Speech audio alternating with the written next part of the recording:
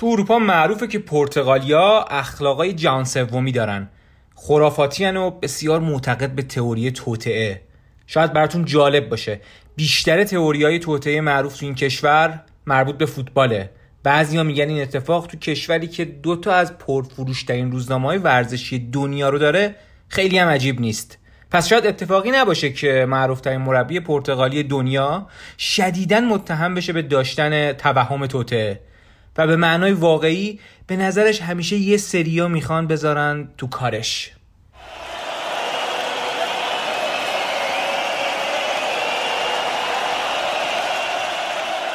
به ورزشگاه خوش اومدید.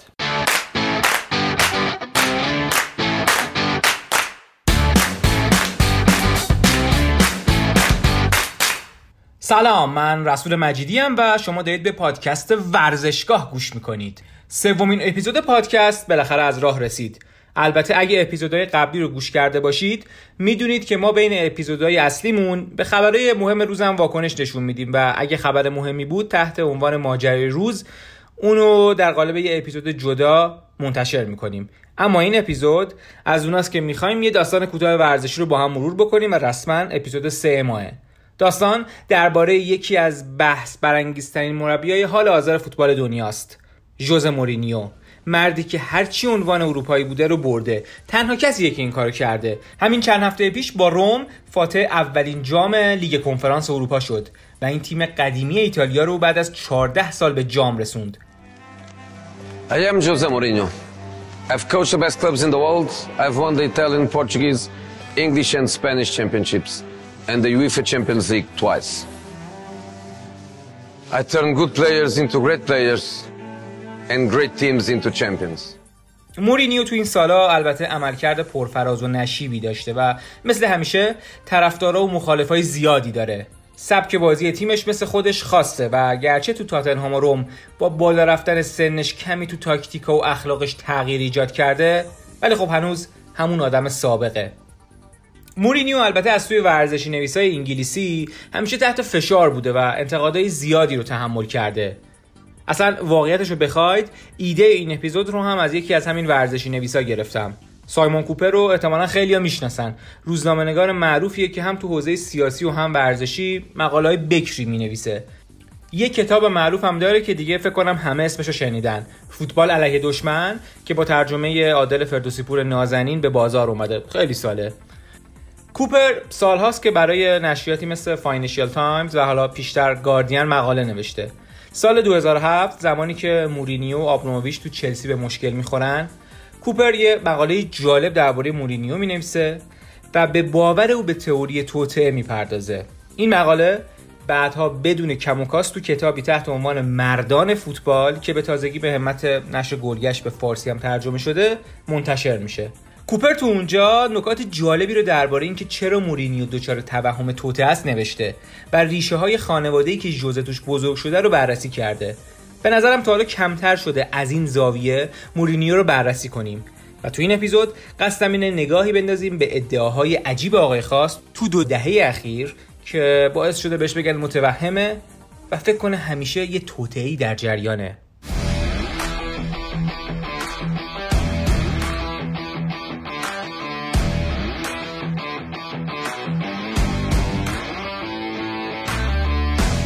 خب اول ببینیم اصلا این توهم توطئه یا به تعبیر درستری تئوری توطئه چیه. البته بعید میدونم کسی تو ایران با این مفهوم آشنا نباشه. راستشو بخواید اصلا به نظرم کمتر کسی تو جامعه ما هست که تئوری توطئه رو خودش قبول نداشته باشه. یعنی حالا هم این تئوری رو در موردش صحبت بکنم و هم این که خودش دوچار افکاری نباشه که ما بتونیم از بالا نگاه کنیم و بگیم این دوچار تئوری توطئه شده. تعریف کلاسیک این مفهوم اینه: نداشتن اعتقاد یا باور نکردن شکل ظاهری و رسمی رویدادهای سیاسی و اجتماعی و اقتصادی و ورزشی و هر چیز دیگه‌ای. یعنی خودمونیشو بخوام بگم باور به این که همیشه یک کاسه زیر نیم کاسه است. حالا البته این ضرب المثل برعکس جا افتاده دیگه، درستش اینه که یه نیم کاسه زیر کاسه باشه. حالا کاری ندارم، میخوام بگم افرادی که توهم توطئه دارن همیشه فکر میکنن علت بحران‌ها یا مشکلات دسیسه یه سری افرادیه که پنهانن و کسی نمیشناستشون. تو دنیا مشهوره که تو جهان سوم و خاورمیانه این باوره این مدلی خیلی قویه. یعنی میگن بیشتر جوامع اینجور کشورها همچین باورایی دارن.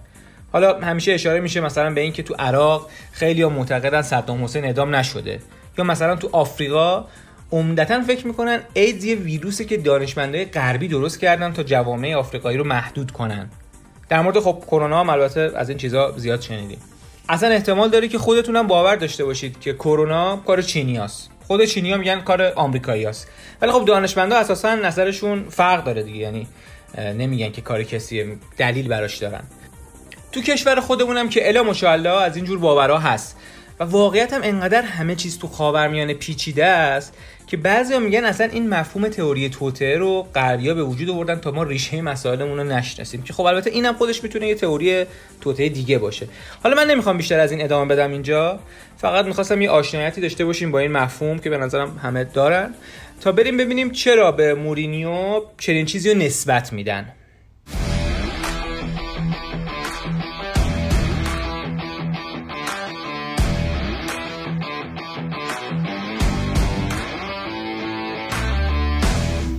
سایمون کوپر تو مقالش وقتی میخواد بگه چرا به نظرش مورینیو دچار پارانویا و توهم توطئه است، چند تا از اظهار نظرهای عجیب مورینیو رو لیست میکنه. مثلا اینکه یه بار گفته بود آرسناله که برنامه لیگ برتر رو مدیریت میکنه و به همین دلیل چلسی برنامه دشواری داره. این دقیقاً واسه زمانیه که آرسنال هنوز جزء مدعیا بود و خب مورینیو و ونگر آبشون توی جوب نمیرفت. مطمئنا الان خود ژوزه هم همچین دیدی به آرسنال و آرسنالیا نداره. یه چیز دیگه که کوپر اشاره کرده اینه: شبکه اسکای به دلیل اینکه تکل خشن مایکل اسیان رو روی پای دیدی هامان بارها پخش کرد از چلسی متنفره و میخواد اسیان محروم بشه. نمونه وطنی شمال زیاده از این حرفا. حرف دیگه مورینیو که ثابت میکنه توهم توطئه داره اینه: تمام کشور از چلسی متنفره و وقتی چلسی میبازه یه جشن عمومی تو سراسر کشور برگزار میشه. حالا جالبه که اخیراً پپ گواردیولا که دقیقاً اخلاقی متضاد با مورینیو داره هم یه همچین چیزی در مورد سیتی گفته بود. اگه یادتون باشه آخر فصل گفت که همه تو این کشور دوست دارن لیورپول قهرمان شه. یه بار دیگه هم مورینیو تو واکنش به گروه سختش تو لیگ قهرمانان گفته بود که قدرت‌ها چلسی رو توی یه گروه دشوار قرار دادن تا کارتای زرد بیشتری بگیره و بازیکن محروم داشته باشه حالا واسه مراحل حذفی و اینا. یعنی اصلا واقعا جای ژوزه تو فوتبال ایران خالیه. حالا من خودم هم یه چیزایی یادمه علاوه بر این چیزایی که آقای سایمون کوپر نوشته، رفتم سرچ هم کردم که حالا دیگه دقیق باشه و با هم مرور میکنیم. اینا علاوه بر مقاله آقای سایمون کوپره. مثلا فصل 2014-15 رو به یاد بیارید، لیگ برتر. مورینیو تو چلسی بود خب و مقتدرانه هم قهرمان لیگ شدن و هم جام اتحادیه رو بردن. اون سال مهاجم نوک چلسی دیگو کاستا بود، مهاجم تنومند و خشن اسپانیایی‌ها که خب خیلی ازش انتقاد میکردن و حتی میگفتن کثیف بازی میکنه. تو ژانویه سال 2015 چلسی تو بازی نیمه نهایی جام اتحادیه باید به مسافه لیورپول میرفت که برندن راجرز رو نیمکتش میشست. از سال بعد دیگه یورگن کلوپ میاد، حالا همه میدونن. دقیقه 12 بازی بود که کاستا یه خطای بدی رو امره جان میکنه. داور نمیبینه، خب وی آر هم نبود و ادامه میده دیگو کاستا به بازی و تو زمین میمونه. حالا فکر میکنید واکنش مورینیو به این چی بوده؟ یعنی حالا این اتفاقی که اتفاقا به نفع تیمش هم بود دیگه. چند روز بعد گفت یک کمپینی علیه چلسی راه افتاده و همه رسانه‌ها و گزارشگرا و مربی‌ها تو شرکت دارن و میخوان به داورا فشار بیارن که کاستا رو بیشتر ببره زیر ذره بین. ولی من برام مهم نیست. حالا اگه مهم نیست پس چرا داری میگی؟ شاید براتون جالب باشه ولی علنا میگفت که چرا اسکای اسپورت انقدر اون صحنه رو داره تکرار میکنه. چند وقت پیش یه مقاله خوندم از جاناتان ویلسون که میگه اون زمان، همون فصلی که دارم میگم، ادعای توطئه علیه چلسی باعث خجالت زدگی خیلی از بازیکن‌ها شده بود و اونا معتقد بودن که خطای دیگو کاستا انقدر واضح و آشکار بوده که چلسی باید محرومیتش رو قبول میکرده. اینم حالا تو پرانتز داشته باشید. همونطور که اشاره شد خب ژوزه حتی وقتی داور به نفع تیمش هم سود میزد باز دست از این حرفاش بر نمی‌داشت دیگه. تو همون فصل بازی برگشت با منچستر، هررا هافبک یونایتد به خاطر تمارض کارت زرد گرفت. اون بازی رو 1-0 برد چلسی و یه جورایی هم سر همون قهرمان شدن و هواداری منچستر به تصمیم داور معترض بودن، میگفتن این پنالتی بوده. مورینیو اما بازم رفت و در قالب همیشگیش قرار گرفت که همه با ما بدن و ما مظلومیم. حالا جالبه که همه چیزم به نفع چلسی بوده ولی گفتش که خوشحالم که هررا بازیکن چلسی نبود چون اگه تو چلسی بازی میکرد و این دایو میزد، شبکه اسکای جوری در موردش حرف میزد که انگار یه جنایتی رخ داده و فرپلی رعایت نشده و تیم قهرمان جوانمردانه بازی نمیکنه و از این دست حرفا. آخرش هم گفت چون هررا بازیکن منچستره، اصلا هیچ کس دیگه از فردا یادش نمیاد که چه اتفاقی افتاده. مورینیو اون فصل فوق‌العاده بود تیمش. فقط 3 باخت داشتن و در آخر هم قهرمان شدن. مورینیو هم شد مربی فصل. اما فصل بعد اوضاع دگرگون شد. 9 تا از 16 تا بازی اول چلسی تو لیگ برتر باخت و سرانجام سران چلسی کنار گذاشتنش. واکنش مورینیو این بود که بازیکن‌ها گذاشتن تو کارش و براش بازی نمی‌کنن. همون موقع رسانه‌های انگلیسی نوشتن که یه تئوری توطئه‌ای دیگه. البته ماجرای این مدلی مورینیو مربوط به دوران متأخرش نیستا. مثلا دوران شکوهش تو چلسی تو سالهای اولش 2005 و اینا. اون موقع چلسی اگه یادتون باشه تو لیگ قهرمانان همیشه بازی نزدیکی با بارسا داشت. مورینیو علنا میگفت بارسا محبوب یوفاه و اینو قاطعانه میگفت. به خاطر همینم وقتی رفت رئال مادرید خیلی ازش خوب استقبال شد، چون رئالیام خیلی این نظر رو دوست داشتن. یه تئوری جالب دیگه اینه که ژوزه تو گرم رقابت افسانه‌اش با بارسای پپ یه بار کارو حتی به سر کچل گواردیولا هم کشوند. حالا این هم تئوری توطئه هست، هم اصلا واکنش عجیبیه. اون موقع دوگانه فوتبال زیبای بارسا و پپ یا فوتبال نتیجه گرای چلسی و مورینیو وجود داشت دیگه. پپ میگفت زیبایی فوتبال بستگی به تاکتیکای مربیاش داره و مورینیو نتیجه گراست. جواب مورینیو خیلی جالب بود. میگفت اگه کسی از کاری که میکنه لذت ببره موهاش نمیریزه. و خب گواردیولا از فوتبالی که بارسا ارائه میده لذت نمیبره چون کچله. ژوزه وقتی سرمربی رئال بود خیلی از این حرفا میزد که همه علیه ما هستن. مثلا یه بار میگفت مسئولین برنامه‌ریزی نمیذارن ما جمعه بازی کنیم تا برای بازی لیگ قهرمانان وقت بیشتری داشته باشیم. همون موقع یکی از مدیرای اصلی لالیگا که مسئول برنامه‌ریزی مسابقات بود گفتش که من واقعا به این حرفای مورینیو میخندم. فکر میکنه همه دنیا علیهشن. ولی خب تقصیر من نیستش که دیماریا رو نیمکت گذاشته بود. در واقع میخواست بگه که مورینیو بهتره دلیل نتیجه نگرفتن تیمشو تو تصمیمات خودش ببینه، نه اینکه چرا به جای جمعه شنبه بازی کرده.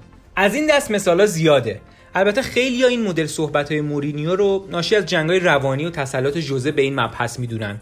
میگن اینا رو میگه تا بازیکناشو تهییج کنه، اینا رو میگه تا بره رو مخ مربیای رقیب. ولی خب رسانه‌های انگلیسی اینو خیلی قبول ندارن و همیشه از توهم توطئه مرد پرتغالی نوشتن، از جمله سایمون کوپر که تو ابتدای اپیزود اشاره شد. و حالا می‌خوایم بریم سر اصل مطلب.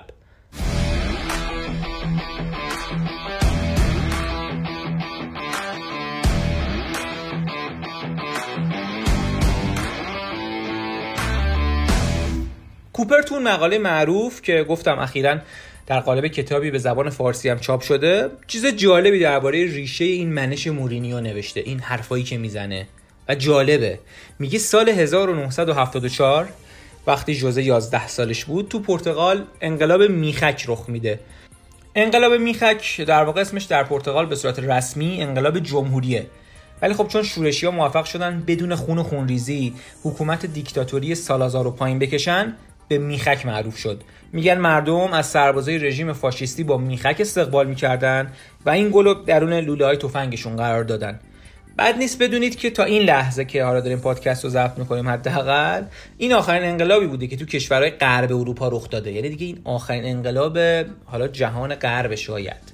مسئله اینه که این انقلاب برای مورینیو و خانواده‌اش زیاد دلچسب نبود. ژوزه از یه خانواده ثروتمند میاد.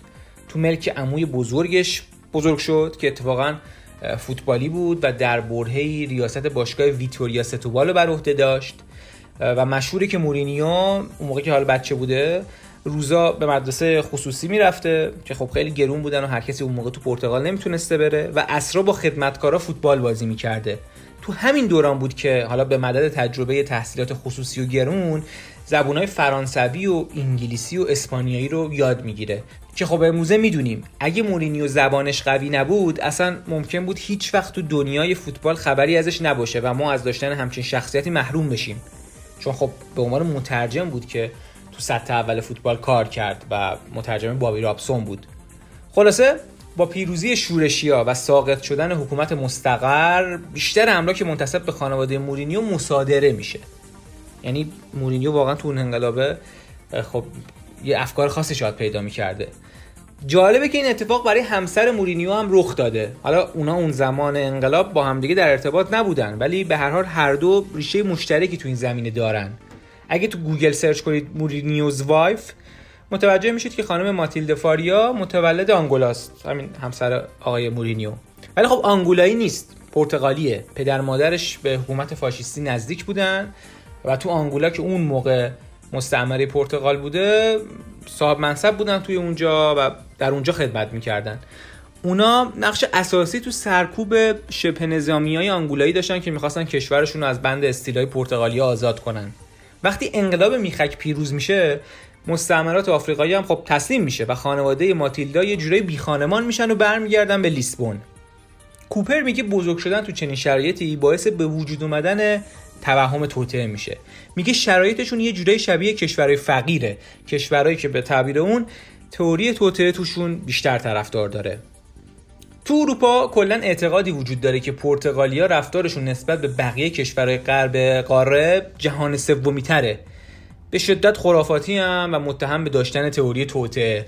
جالبه که بسیاری از تئوریای توطئه تو پرتغال فوتبالی هن. یعنی اونایی که خیلی محبوبن اتفاقا ریشه‌های فوتبالی دارن. کوپر میگه تو کشوری که 2 از پرفروشترین روزنامه‌های ورزشی جهان رو داره این ماجرا اجتناب را پذیره. حالا اشارهش به روزنامه‌های ابولا و رکورده. بیاید چند تا تئوری توطئه فوتبالی معروف تو پرتغال رو مرور کنیم. بهترین نتیجه تیم ملی پرتغال تا به الان تو ادوار جام جهانی برمیگرده به سال 1966. جام جهانی انگلیس که پرتغال با داشتن حالا ستاره‌های بزرگی مثل اوزبیو به مقام سوم رسید. دیگه تا حالا نتونسته اون مقامو تکرار کنه. پرتغال تو مرحله گروهی هر 3 رقیبش رو برد: مجارستان قدرتمند، برزیل و بلغارستان.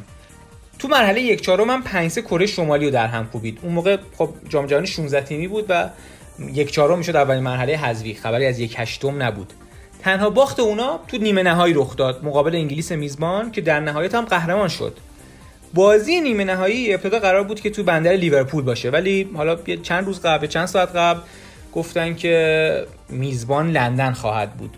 هنوز که هنوزه پرتغالی هم میگن همین تغییر میزبان باعث شده ما ببازیم. اوزبیو یه مصاحبه کرد بعدن گفتش تغییر برنامه‌ریزی دلیل شکست ما بوده و میگم هنوزم خیلی از قدیمی‌ها اینو باور دارن، میگن یعنی دستیس چینی کردن انگلیسی‌ها و ما نشد که قهرمان بشیم. اکثر مردم این کشور قهرمان نشدن نسل طلاییشون تو مسابقات یورو 2000 و جام جهانی 2002 رو هم مربوط به یه همچین مسائل خارج از زمین میدونن. تو حوزه رقابت‌های باشگاهی هم قاعدتاً تئوریای توطئه پرطرفداره.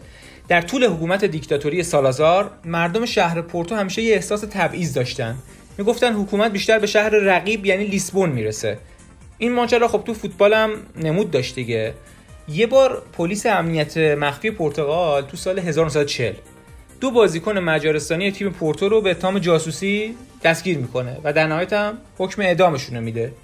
اون موقع دیدیم بود که این حکم بیشتر برای تضعیف تیم پورتو داده شده. جالبه که هنوزم طرفدار پورتو معتقدن یه مافیایی علیه اونا و به نفع تیمای لیسبونی وجود داره. خب مورینیو دقیقاً از همین پورتو بود که به جهان معرفی شد دیگه، یعنی اونجا به اوج رسید، اونا رو قهرمان لیگ قهرمانان کرد و قطعاً اونجا بیشتر ذهنش درگیر همچین توطئه‌ها و توهمای توطئه‌ای شد.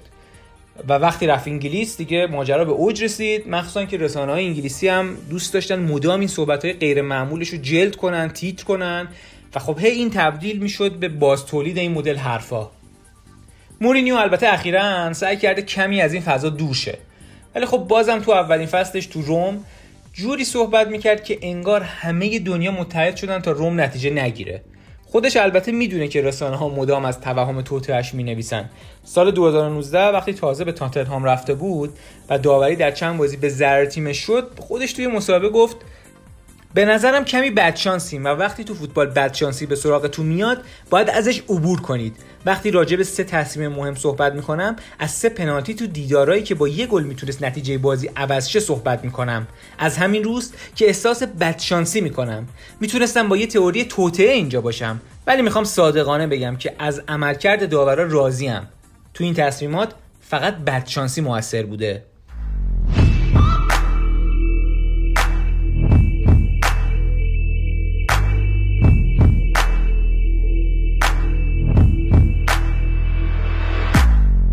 بازم میگم احتمالاً خیلی از هوادارهای مورینیو میگن اینا رو از قصد میگه تا جنگ روانی راه بندازه، ولی واقعیت اینه که به نظر میرسه حداقل بخشی از این حرفاش ریشه تو اخلاقای شخصی خودش داره. درباره مورینیو کتابای زیادی منتشر شده. یکیش کتاب The Special One Dark Side of Jose Mourinho یا آقای خاص نیمه تاریک ژوزه مورینیوه که دیگو تورس نوشتتش. زندگی نامشه ولی خب خیلی انتقادیه، یعنی زندگی نامه انتقادی طور مورینیوست. خیلی‌ها میگن تورس ناظر بی‌طرفی نبوده و از قصد دنبال نکات منفی زندگی ژوزه میرفته. اما خب به هر حال چیزای جالبی در مورد آقای خاص تو این کتاب هست که نمیشه ازش گذشت. در مورد توهم توطئه‌اش هم نوشته تو رئال خیلی‌ها با حرفاش موافق نبودن. یه چیز جالبی که میگه اینه که مورینیو از قصد توطئه‌های پوشالی میسازه تا با اونا از مسئولیتش تو شکستا فرار کنه. به هر حال از این زاویه هم باید این حرفای مورینیو رو سنجید. خلاصه میخوام پادکست رو با این جمله از جاناتان ویلسون، یکی از نویسنده‌های شهیر ورزشی، تموم کنم که یه بار در مورد مورینیو نوشته بود: ذهن مورینیو درگیر مبارزاتیه که برای دیگران وجود نداره و این روند در نهایت باعث افت بازیکناش میشه. شاید به خاطر همینه که مورینیو برای یه دوره 2-3 ساله مربی خیلی خوبیه، ولی برای یه دوره 5 ساله نه خیلی.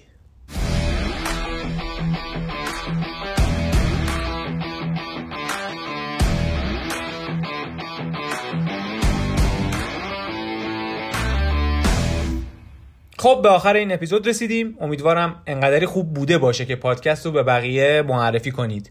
تشکر میکنم از ارسلان مجیدی بابت تدوین کار. ما رو میتونید تو همه اپلیکیشن های پادگیر گوش کنید و اگه دلتون خواست تو اینستاگرام با نشانی ورزشگاه یا تلگرام با آدرس ورزشگاه پادکست پیدا کنید. اگه دوست دارید اسپانسر پادکست بشید به نشانی ورزشگاه اپ @gmail ایمیل بزنید. آخر ورزشگاه اچ داره. خلاصه اینم از این. تا اپیزود بعد و داستان و ماجرای دیگه از فوتبال و ورزش. خداحافظ.